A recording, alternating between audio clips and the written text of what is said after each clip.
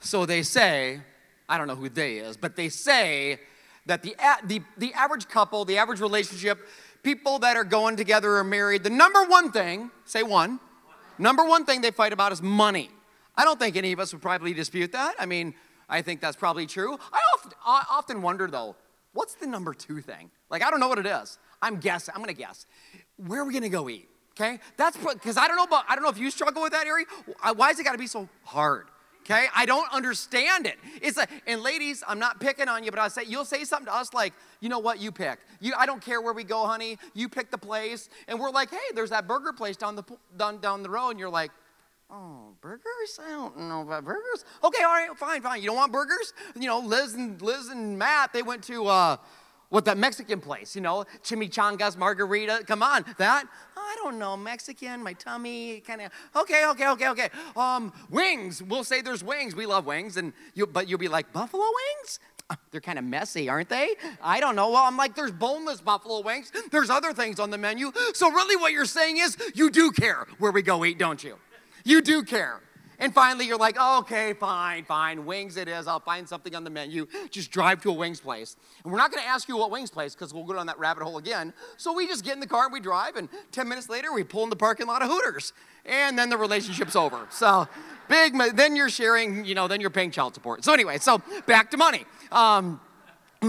So money is a big deal. And like even my wife and I, when Jody, my wife, says I'm going to make a quick trip to Target, I tell you what, as soon as she leaves the garage and takes off, I call the bank. I'm like, listen, we got a code red. The bank's like, Target? I'm like, yep, Target. I freeze all the accounts. I'll let you know when there's an all clear. And Jody will get back, and I love my wife. I do. But ladies, when we ask you how much it was, why do you say, I got a great deal? Okay, that's all you say. That's not answering the question. I got a great deal. I'll ask again, how much? Okay, so the reason I get pretty excited talking about a topic that Jesus talked about more than anything else, because I don't want anything from you. I'll take the pressure off of you right now. If you're getting all tense about money, don't care. Do not care about that at all. And the more you get to know me, you'll know that's not even me talking, because I used to care tremendously about this, so much so that I could relate to one of the guys in the story I'm about to share with you. This is what I know. We exist to lead you to Christ and your God-given purpose. Say purpose. You have a purpose. You have a purpose. And I know that your purpose will not happen if you're saddled in debt. Okay? We're in a series called 4-letter words. And the 4-letter word we're looking at that we don't like to talk about much is debt. And the reason I love talking about it is because it sheds a light on what the devil wants to use to destroy you and like cover up your purpose through your debt. But God says, I didn't create you to be in debt. I created you to live a life that is a life of abundance and a life of blessing. And so I love talking about this because it's something for you. But let's be realistic. 2/3 of Americans have credit cards. And of the people that have credit cards, you know what the average person, how many cards they have? 4. Now, some of you are like, dang, I'm above average. Okay, that's not a good thing, okay? Jeez, it's not the time you want. Anyway, so I think the average debt, let me make sure I get it right. Yeah, the average household with credit cards carries a debt of $8,400. That's just credit cards. The average debt per person in America, everything like credit cards, student loans, whatever, $38,000. And that's not including home, that's not mortgage or anything, that's excluding that. So I think to myself, why in the heck are we, and this was me, like if that's where you're at today, praise God that you're here. I thank God that you're here. If you are struggling in an area of finance or you're struggling in an area of debt, I believe that God has brought you here for a reason. And again, there's no special offering, this is no setup no. I pray that the Holy Spirit works in you like he did me on one Sunday that changed my life. I'm so passionate about this because I'll do whatever it takes to lead you to your purpose. And I know you can't live your purpose saddled with debt. You can't do it. So the truth is, Jesus talked about this subject more than anything else. It's insane. You think more than salvation? I mean, that's why he came to save us. More than love? God, his Father, is love. Yep. More than those things. More than heaven, more than hell, more than anything. So why would he do that? Because does he need something from us? No. He wants something for you. And until I start to understand the principles of what Jesus taught, I never understood how to get right with God in that area of my life. God has something for you. Say for me. For you today. So if you brought a Bible, which I always want to encourage you to do, or you got the mobile app, like the Bible app on the YouVersion or whatever, go to Matthew 25. Is that right? Yeah, Matthew 25, verse 14. And if you don't have that, God, let us give you a Bible. I'll give them away for free. Love giving you God's word. Or look on the screen. We'll have it up here shortly. I need to set it up. Jesus is giving a parable to some people. A parable is an illustration. It's a story that he uses to teach about a principle. In this case, he's talking about the kingdom of heaven. And he starts in Matthew 25, 14, and Jesus says this. He says, again, the kingdom of heaven is illustrated by a story of a man going on a long trip. He says, he called together some servants, and he entrusted them with some of his money. Whose money? His money, the master's money. So the master is saying, hey, here's some money. And the first servant, he gave 5 bags of silver. Okay, you tracking? The second servant, 2 bags of silver. The third, 1 bag of silver. Now, he didn't give them different amounts because he liked one better than the other. He divided it up according to their abilities of how they would handle it, what they could do, what their capacity was at that moment. And then he left on the trip. So the master's gone. Here the servants are with their bags of money, their bags of silver. The servant who received the most, the 5 bags, he began to invest the money, and he earned 5 more. Wow, that's awesome. The servant with 2 bags did the same. He doubled it from 2 to 4.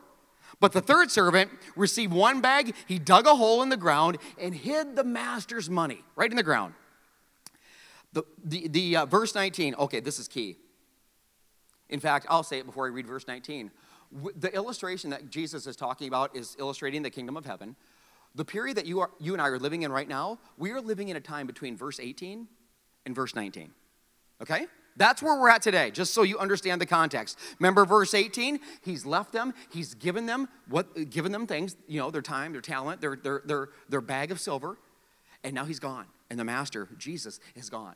But Jesus is coming back. The master's coming back. That's verse 19. After a long time, their master returned from his trip, called them to give an account for the money they had for how they had used his money.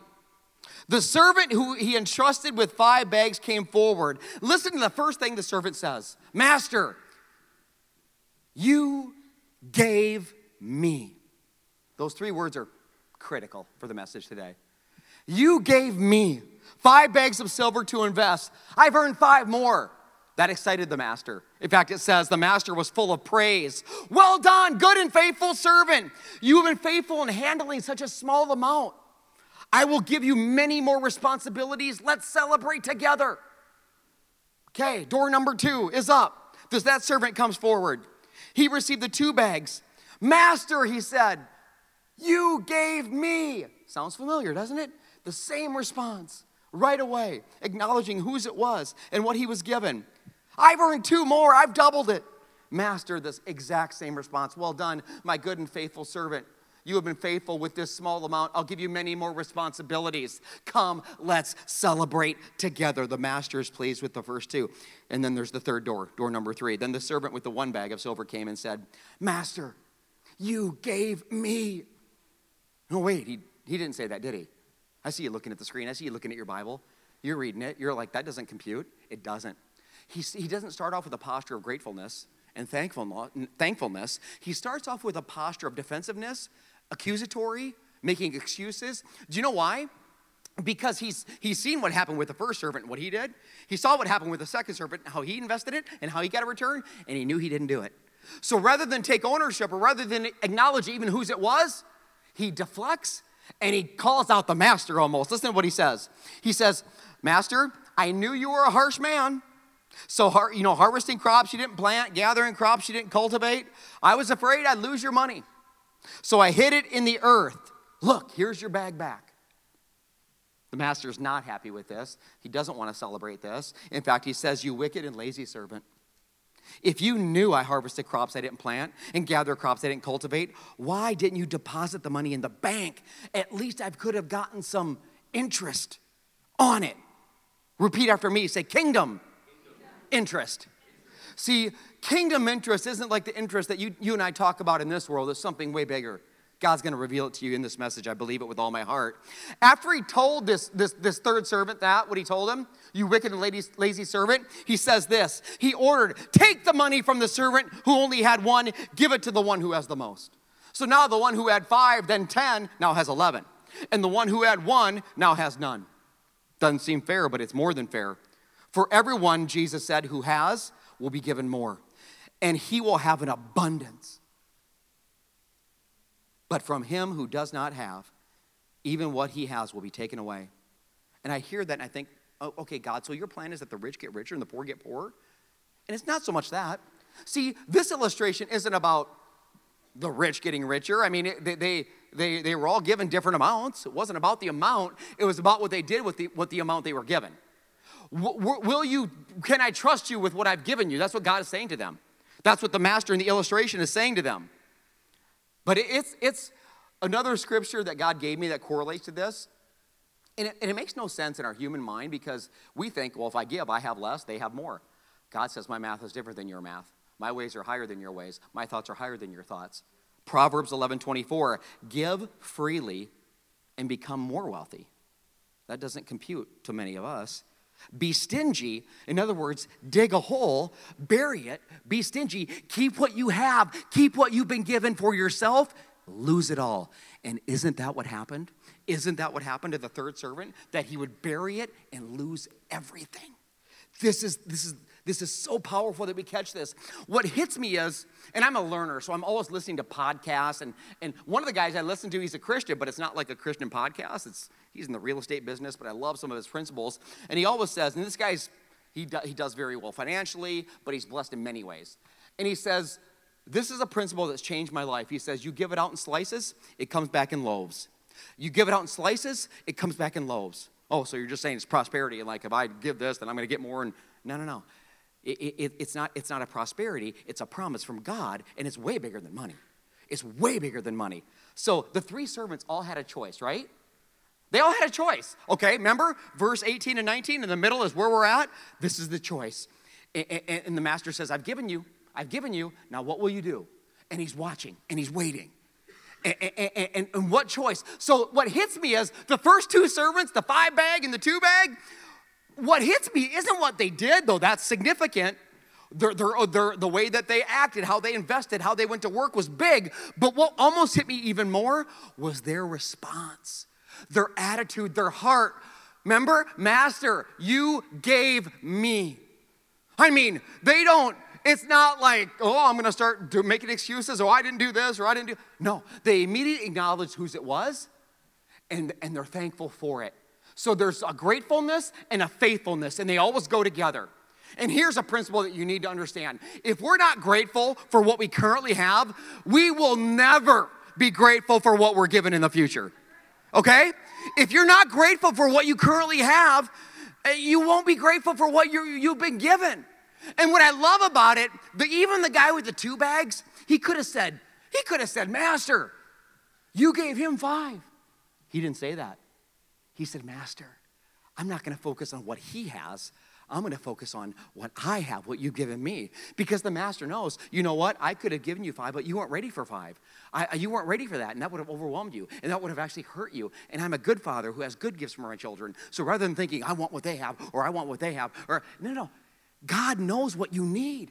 And when he knows he can trust you with it, he will give it to you.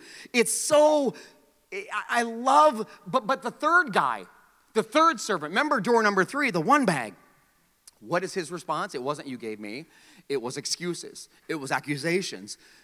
And you know what it was rooted in? Remember what he said? I was afraid. This is like a series inside of a series. Like this could be part 1 of part 2 next week. Because next week, the 4-letter word we're looking at is fear. Say fear.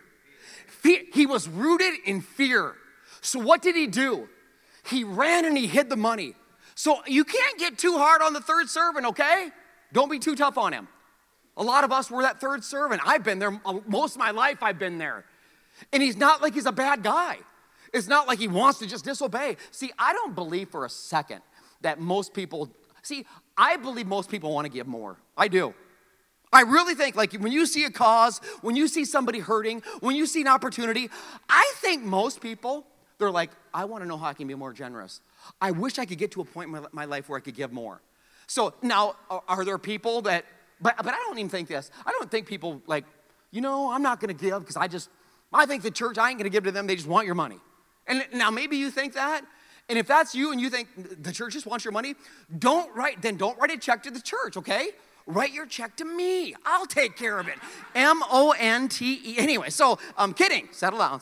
So, but seriously, M-O-N-T-E. Okay.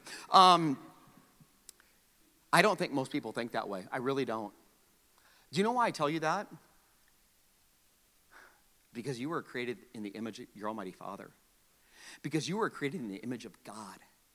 And the God that I know and the God that I study and the God that I serve and the God that has to forgive me almost every day for me doing stupid things, that God loves you and he created you in his image.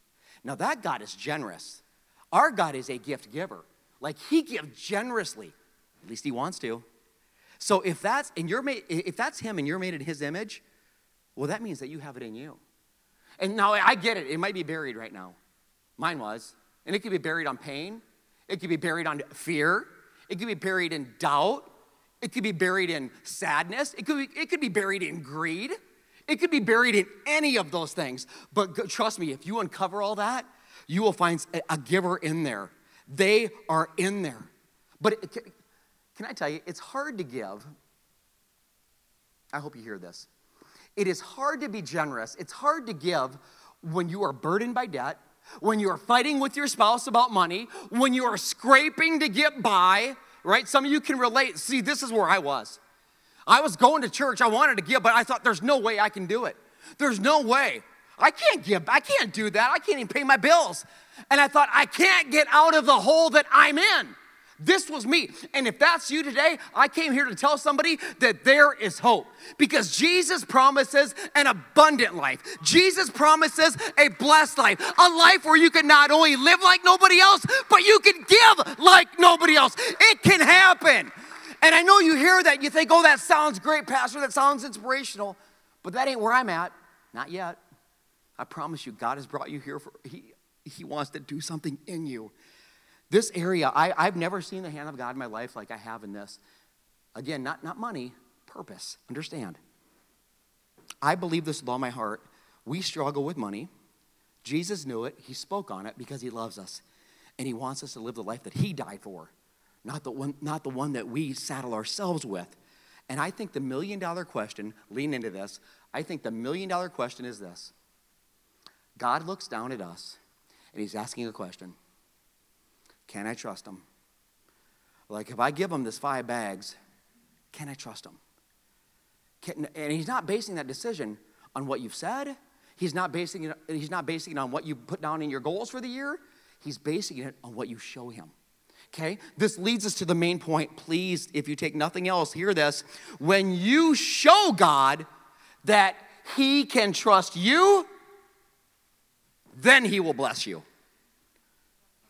Let me say it again. When you show God that he can trust you, then he will bless you. Why did the guy with the 5 bags that doubled to 10 bags get the 11th?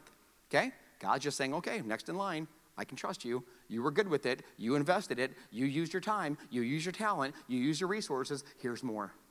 See, when you show God that you can trust him, then he will bless you. You know when this hit me right between the eyes? It was when I was at my church where I got saved back in Sioux Falls. And my pastor said something to me, and, because I was like many of you, maybe you're not giving, maybe you're struggling, maybe you can't pay the bills every month, maybe you're taking out payday loans, maybe this is an area where you just struggle, and it's a grind every day. That's where I was. That was my life. And my pastor said, I need to show you something. And he unpacked a scripture. I need to give you 4 more verses for sure. The verses I'm going to go to are the book right before Matthew. The book right before Matthew is Malachi. Malachi is the last book of what we call an Old Testament. It's the Israelites and their plight to the promised land and beyond that. So Malachi leads into Matthew. You need to understand something before I unpack Malachi, though. The plight of the Old Testament, of these Israelites, these God's chosen people, it was one of struggle. It was one of hardship. It was one of digging and burying. You know what that is, not trusting, right?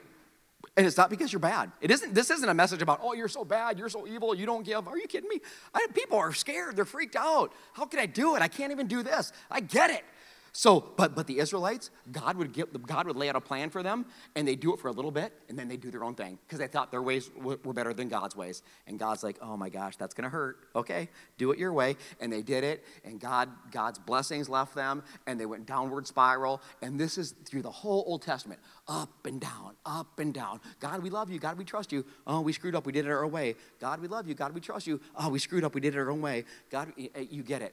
So at the end of the Old Testament, here we sit at Malachi, and at Malachi, the nation is in disarray, so much so that even the religious leaders, they're in disarray, and they don't even know it. And that's who God's addressing. Malachi 3, verse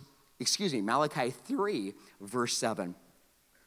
God is speaking to the leaders now, the religious people. Ever since the days of your ancestors, remember, ever since the days, that whole plight through the Old Testament, ever since the days of Moses and Abraham and Jacob and Isaac, ever since the days of those guys, you have scorned my decrees. You don't trust me. You don't trust me. I tell you, I set you up for abundance. I set you up for blessing, but you think it's because you just don't get it. You scorned my decrees. You failed to obey them. Now please return to me. Once more, he never gives up on him. Return to me, and I'll return to you, he says. Now listen, but you ask, how can we return when we've never gone away? So the leaders are thinking, we haven't gone anywhere. God, we're where we've always been. We're right with you. God's like, you're not with me. You're far from me. See, when we start to sin and we start to do things that, it can appear like it's not sin in the world that we live in. Like we can get used to the sin around us because it becomes so common that pretty soon we start to think we're good, right? We're not sinning. This is just normal. That's where they're at. Honestly, it's not like they're like, oh my gosh, God's on to us. They're thinking, what do you mean, God? We're not returned to you. We're right here. And God's like, you missed it. You're so far from me right now. So God is giving them, oh, by the way, you know what I just thought of? That third servant, he didn't think, again, he wasn't evil. That one bag of silver man, he wasn't evil. But I wrote this down. I want to say it like I wrote it. If I can find it. Pray for me. Gotta say it. Oh, here we go. Thank you. You prayed. Thank you. The unfaithful servant didn't purposely do evil. Digging that hole and burying that bag, he wasn't like, I'm mad at God and he ticked me off. No. He's thinking, okay, I'm freaked out. I'm going to save it here, and then I'll give it to the master when he comes back. He's not like being bad, he don't think. But by doing nothing, I wrote, he was committing sin and robbing the Lord of service and increase. So by doing nothing, by burying the bag, he was sinning, and he didn't even know it. That's where the religious leaders at in Malachi. They don't even know it. And God's like, God leans in even harder because he loves them so much. Should people cheat God? And they're like, cheat God? Like, we're the priests. God's like, yep, you have cheated me. And I know what you're asking. What do you mean cheated you? When did we ever cheat you? He said, you've cheated me of the tithes and offerings that are due to me. Now a tithe, when I first heard that word, I thought, Pastor, speaking Greek, literally, I don't understand. Well, that word is 10. That's all it means. Returning 10 to God. It's 10%. And that's a biblical principle where you return 10% of the increase to God of what we make. That's our income. And he says, you've been cheating me of the tithes and offerings due to me. And verse 9 is what my pastor brought me that day. He said, Monty, you're under a curse. I don't know about you, but when someone tells me I'm under a curse, it kind of freaks me out. Like, dude, what are you talking about, curse? You're under a curse, for your whole nation has been cheating me. Verse 10, bring the tithes to the storehouse. Notice the word bring. See, the tithe, we make this 100% of whatever God chooses for us to make in a moment, and we return 10 to him. You can't give it. Like when we say we're going to give our tithes and offerings, that's not even the correct statement. Shouldn't even say it that way. I know I've done that. But you can't give a tithe. You don't give what's not yours.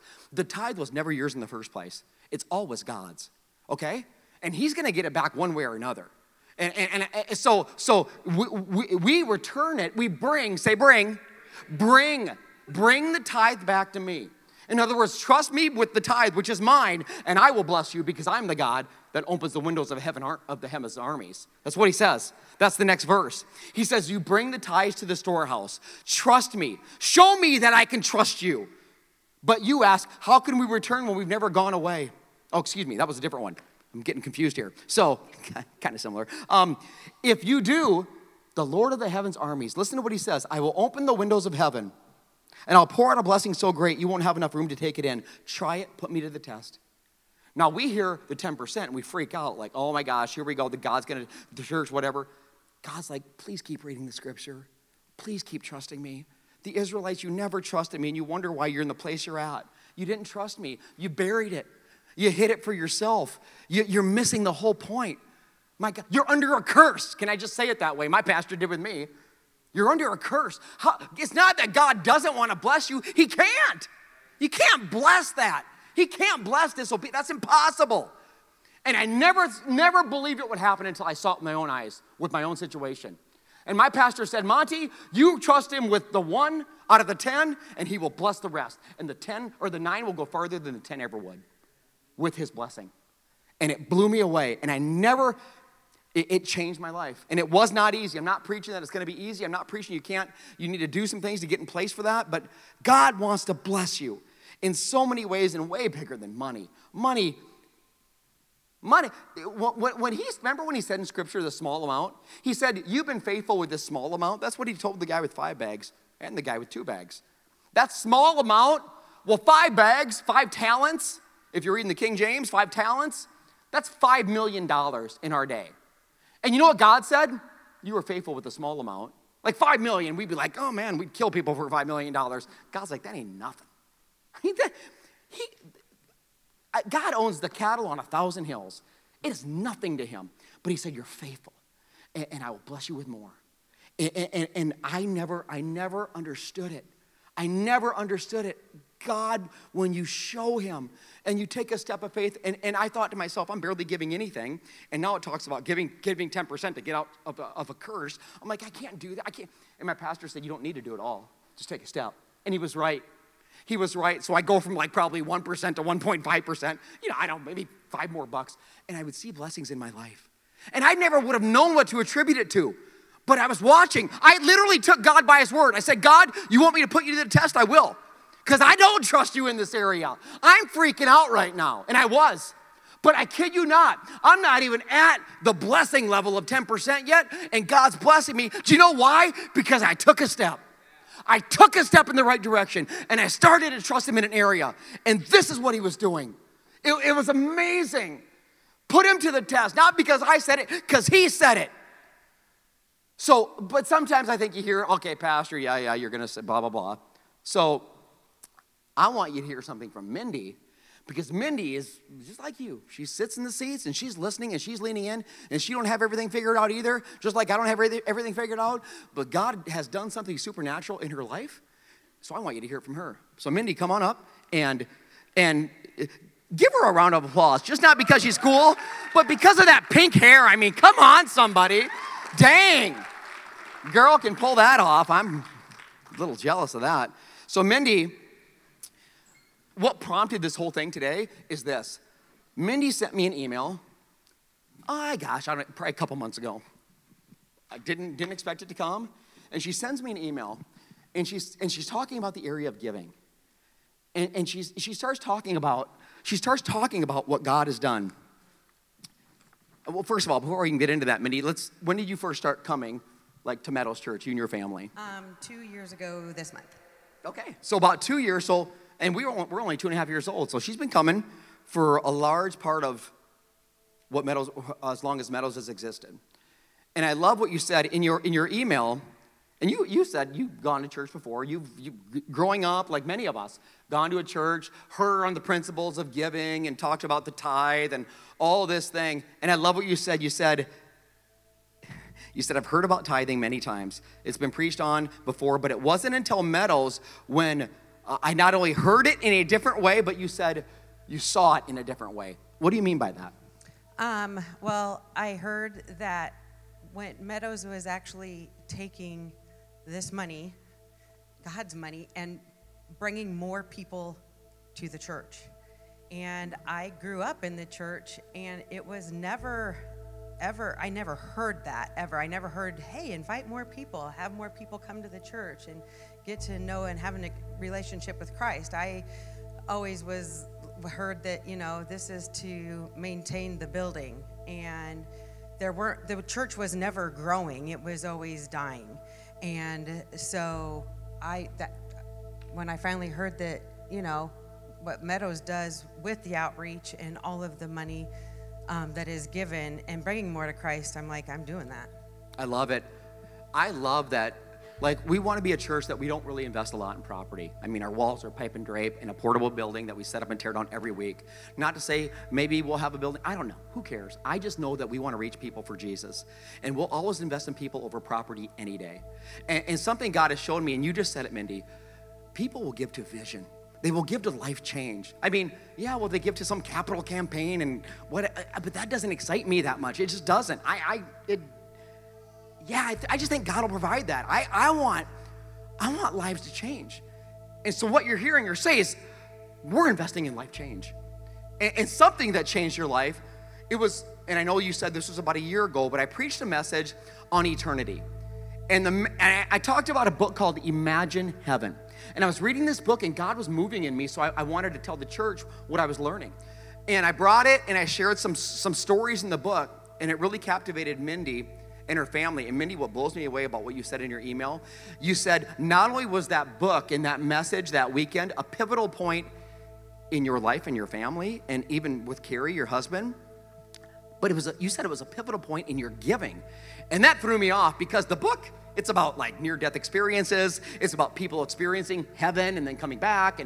And so it wasn't like it's about tithing or giving, but yet God, it had to be God because it wasn't really in the book. But so how did the book impact you and Carrie and your family so much? Why do you think that is? And then in particular into giving, can you speak into that? It was 2 years ago this month, Carrie's dad died. And, you kind of struggle when you lose someone. And, we can read the Bible, and sometimes that's like Morse code, trying to understand all that, And so when he talked about that a year ago, we were on our way home, and my husband's like, get that book. We got to get that book. And I'm like, I looked at him like he was crazy, because I'm like, this dude don't read. I mean, he barely reads the paper. So I'm like, okay. So I immediately got on Amazon Prime, ordered the book. It was there 2 days later, and we went on a trip to Nashville, and we drove there. That's a long drive. And so we took the book with us, and we decided to read it together. While one was driving, the other one would read it. And the book is incredible, and lots of tears were shed, because John Burke in this book is talking about people that have had near-death experiences. They call them NDEers. And he only takes people that and listens to their stories that they won't gain anything from this whatsoever. They actually have a lot to lose. So then they know, you're not making it up, because, right, that's his point there. Right. They're not going to make the story up, because if anything, if they share it, they're going to lose something, not gain something. Right. So, yeah. And so it was incredible listening to their experiences about heaven and what it was about. And he was relating that to scripture and all of that kind of stuff. And it was, where we could find that in the Bible. But then towards the end of the book, he started talking about stories of people that, that are atheists, that that actually their near-death experience was going to hell. And the torture that those people were going through, and that was going to be there forever. I'm like, and they say in the Bible that the road is narrow, mm-hmm. of who's going to heaven, even though we think everybody is. Yeah. Not everybody is. Right. And the last thing I want to do is have people not know Christ because I didn't invite them to something. Wow. And get to know Christ. And so knowing what Meadows was doing with the tithe, that I had to give my 10% in order for them to grow and bring more to Christ, so we could all spend eternity in heaven together. Amen. Because isn't that what it's about? To reach more people for Jesus. Casey talked about that digital event, Protect Young Eyes. I'm excited about the social media aspect to equip parents about how to navigate with your families, because that's not going away. But what excites me more is the outreach. We can reach people in that event that would never step foot in a church, but they have kids that are buried in Fortnite or do screen time, and they're struggling. And it's just one more avenue That event costs the church a lot of money, and I'll invest in that all day long because it's all about the people, loving people. Mindy, you said something in that email that blew me away. Mindy, if you get to know her, she's honest, whether you want her to be or not. She's going to come with the truth. Pink hair and all, she's coming. And she said, it's not easy. I appreciate her honesty as she continually ups this level of giving financially, knowing that God is using it to reach people for the kingdom. You said, and I quote, "It's oh so hard some weeks, Monty, knowing what we owe in other areas." And I appreciate you saying that because I'll guarantee you, almost everybody in this room will come across that thought where they're like, I know I need to, I know I want God's blessings, I know what the word says, but I've got this, and I've got this, and I've got these kids, and they eat like they're horses, and I don't know how I'm gonna feed them, and it just keeps, you know what I'm saying? So I think it's real, and I think they need to hear that because we're not alone in this. It's hard, but what would you say to them? I mean, they're struggling like you struggle some weeks. What would you say to them to encourage them to get past that? Well, the biggest thing that I kept hearing God tell me is if you give your 10% now, I'll give you more so your 10% can be bigger to give back to me. And he made that very clear, and I didn't realize how much that really grew and how much he really did grow that by until we were, of course, tax season is upon us, and I was figuring all of that kind of stuff out, and our income increased by $30,000 last year. So you see what God, and you should celebrate that. Some people might feel weird. You shouldn't feel weird celebrating that. I'll celebrate any and every blessing from God that He wants to give us. It's so much bigger than money, but yet God will bless that area too. But it is so many. Let's just close it out. What other areas of your life? I mean, obviously, your daughter, your son, your husband, the extended family. What are some ways beyond the financial aspect, which you cannot doubt the blessings there, but what are the other areas you've been blessed in since you've started to get about the Father's business in this area? Just growing more relationships, and the relationships that I was in, better relationships. My husband and I have been married for 27 and a half years, and our relationship has strengthened. Amen. Leaps and bounds just in that area. You come closer when you start understanding everything. And when you can be disciplined in one area, it allows you to be disciplined in other areas. And so it has really grown me more than anything, just in relationships and building stronger relationships with the people that I know and I love, or even those that maybe I don't love so much, but I want to, grow their. But because if you have those people in your life too, I can pour into them. Oh gosh, yeah, and I can pour into them more, which helps. It does help. You hear, I don't know if you caught it, how many times that Mindy said the word relationships. That's what it's all about. We get one shot. It's a quick trip. Heaven is real. Hell is real. Will we sell out to the King for everything? I'm not just talking finances. I'm talking time, talent. None of us are there where we need to be, but God is, I believe so much, wanting us to take a step, show us that He can bless us. And so we will be obedient to provide more, like you said, back into the kingdom, because He likes that. I know God likes that. So would you give it up to Mindy for just coming up here, having the courage.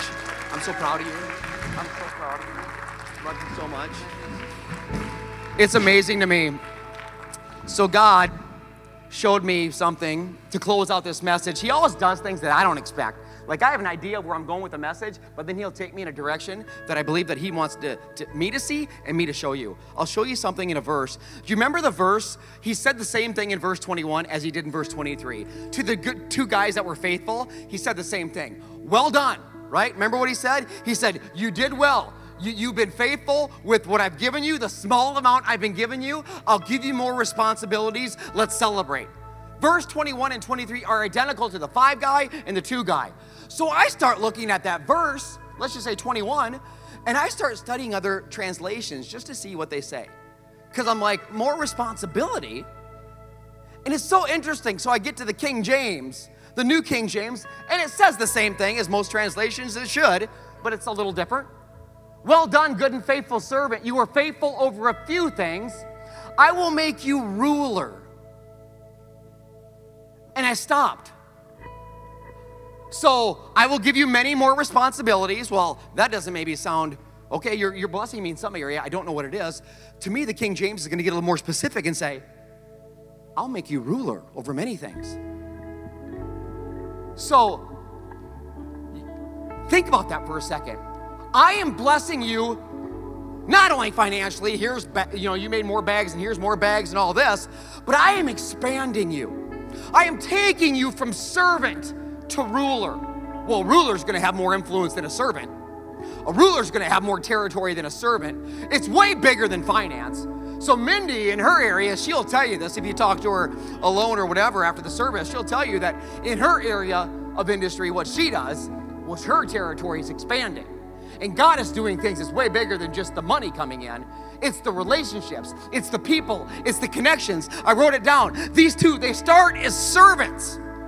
And the master would promote them to rulers. Why? Because they showed him that they were faithful with a little so he could bless them with more. When you show God that you trust him and that he can trust you, he will show you great things in your family, in your children, in your finance, in your job, in every area of your life. Does someone want that today?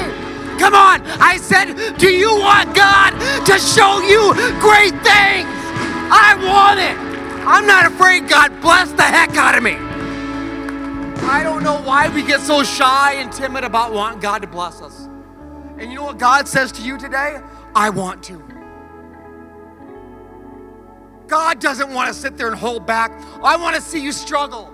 I want to see you cry on your knees about you can't pay rent. You can't pay your bills. I love that. Are you kidding me? God wants to bless you, but he can't do it unless we show him we want to be faithful with just a little he's given us. If you will show him, if you will take a step, I promise you, he said it. It ain't me promising, it's him. I'll open the floodgates of heaven. Mindy, I did some research because the message is about purpose and the message is about people. This is why Jesus Christ would come to earth for you, for people. Mindy's in the people business. I think when God would look at your life, Mindy, he would say, I can trust her. I will send her people. I will send her not only people that will help her in her cause, but I will send her people that I need help with because I've called her to reach people in my name. And she cares about lost people, so I'm gonna bring lost people to her. And Casey talked about each one reach one.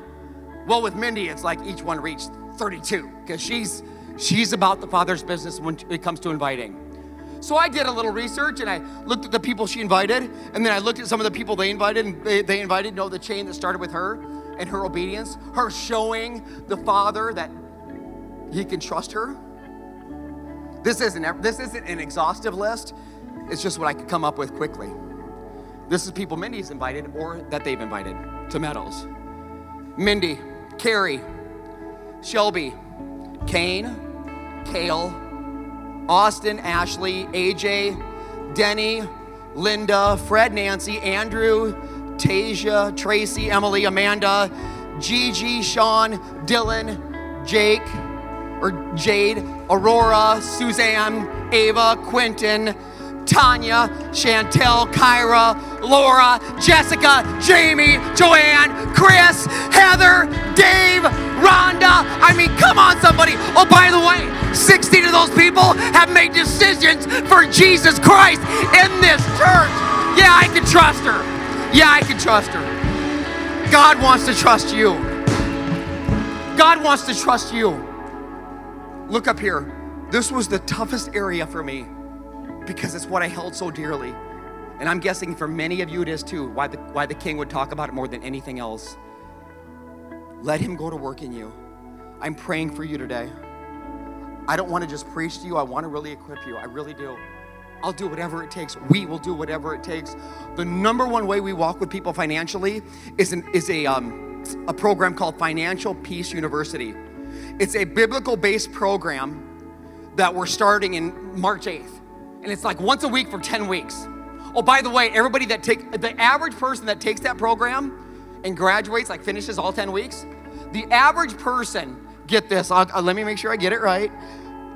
When they start the class, and 90 days later, they've paid off an average of $5,300 of debt, and they've saved $2,700 on average. That's $8,000 net.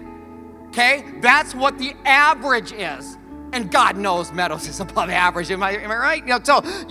What I'm saying is, the class will cost you $100. And if that's a barrier, come talk to me.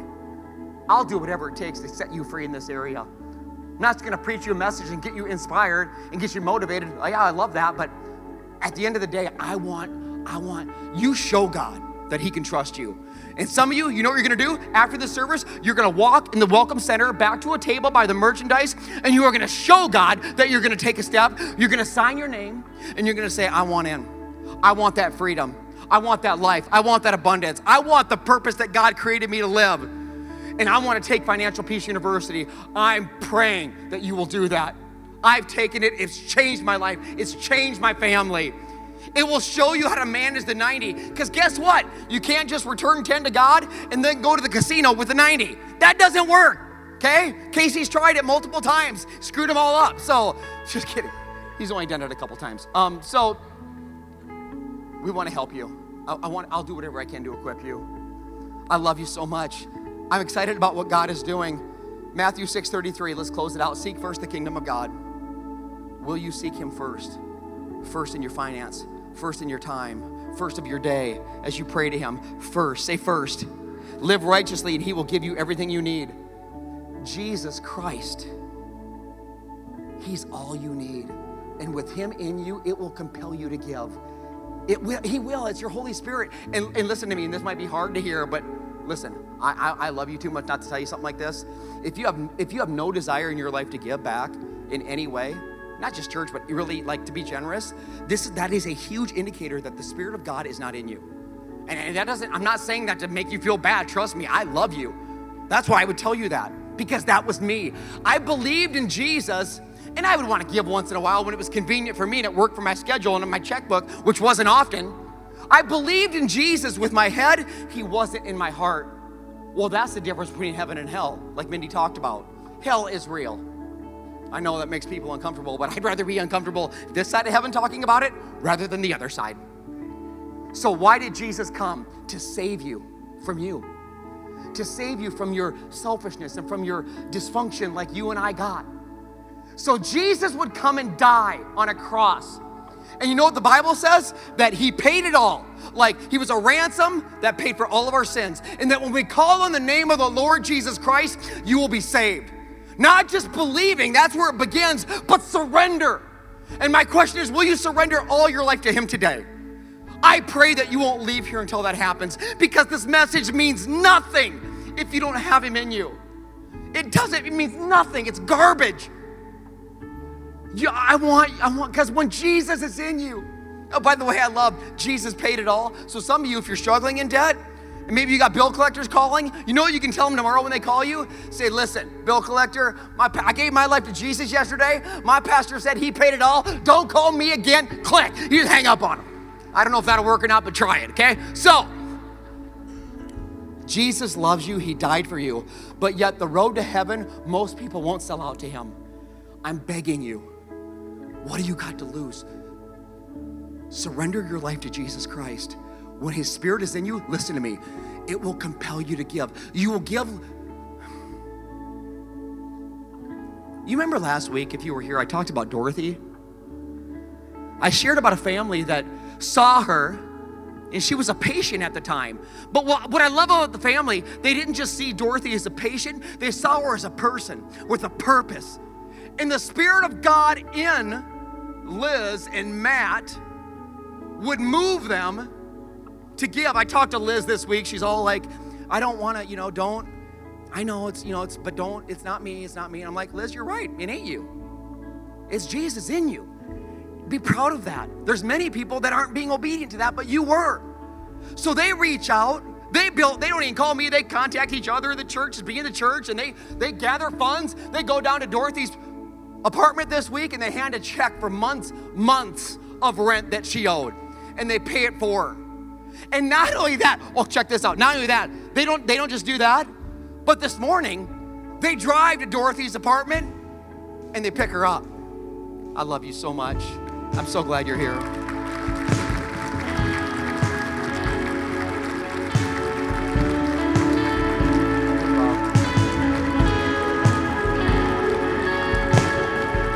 The king. Dorothy has purpose. You have purpose. Let's let it begin today. And at the end of the day, I pray that you see this. I pray that through the end of this message, it's always a tension because people want, just the devil tries to work. I pray at the end of the day that you understand one thing. Jesus Christ taught on money more than anything else. Do you know why he did it? It wasn't because he needs your money. Okay, it's not that. It wasn't because he wants your money. Check this out. He taught on it because he wants you. He wants your heart. He wants you to trust him, and he wants to bless you beyond anything. I said he wants to bless you beyond anything that you can dream or imagine. Come on, 15 seconds up to God right now. Give him a shout, God. Send your spirit into this place. Do a work. Change us. Make us new. We love you, Father. But we're messed up. Can we say it? We need you. I need him. You need him. Let me pray for you. Father, your spirit is in this place today. You're doing a work that only you can do. I thank you for Mindy having the courage to come up and share what you're doing in her and her family. I thank you. I pray that it propels people towards their purpose, and that they know that if we will take a step, if we will just show you that you can trust us, God, just a little time, it might be a little tiny step, but it's still a step in the right direction. If we will show you, then you will bless us. I'm not afraid to say it, God. I want blessings. I want your favor. I want it on me. I want it on my family. I want it on our church. I want it on everybody here sitting, everybody here standing, everybody here crying, everybody here hurting, everybody here wondering, everybody here waiting to see if today's going to be better than yesterday, God. The truth of the matter is this. The closer we get to the King, the more our life changes. God, I pray with everything in me, and that ain't much, God, but I'll give you everything, that you will help people take a step towards the King Jesus through a surrender, through giving you all of their lives, through taking a step to Financial Peace University, to whatever you're calling them to do, inviting each one, reach one, because people matter to you. And that's why, Jesus, you would come. Not so we're just blessed financially, so that people will come to know you as their Lord and Savior. At the end of the day, nothing is more important. Devil, I rebuke you in the name of Jesus Christ. You have no authority, not in our house, not in our lives. I cast you out. God, fill us with your spirit. Fill us with your truth. Do a work in us. Give us your courage and your strength and your wisdom and your will to do your work. We know it won't be easy, but we know with you in us, Father, it'll happen. It can happen. It can get better. We trust you. We thank you.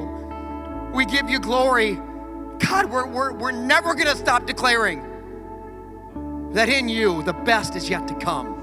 In Jesus' name I pray, and we all say, amen. Thanks for watching the Meadows Church YouTube channel. But don't stop there. We want to invite you to be part of our family and subscribe so you don't miss a single update or message. But not only that, I would encourage you, share this message with a friend. I mean, you and I both know so many people out there are struggling. I mean, they're seeking answers, searching for hope, looking for purpose. That's right, you were created on purpose for a purpose, and we would love to walk with you in your journey. I hope you know that you are valuable and you are loved. And we believe that for you, the best is yet to come. God bless you.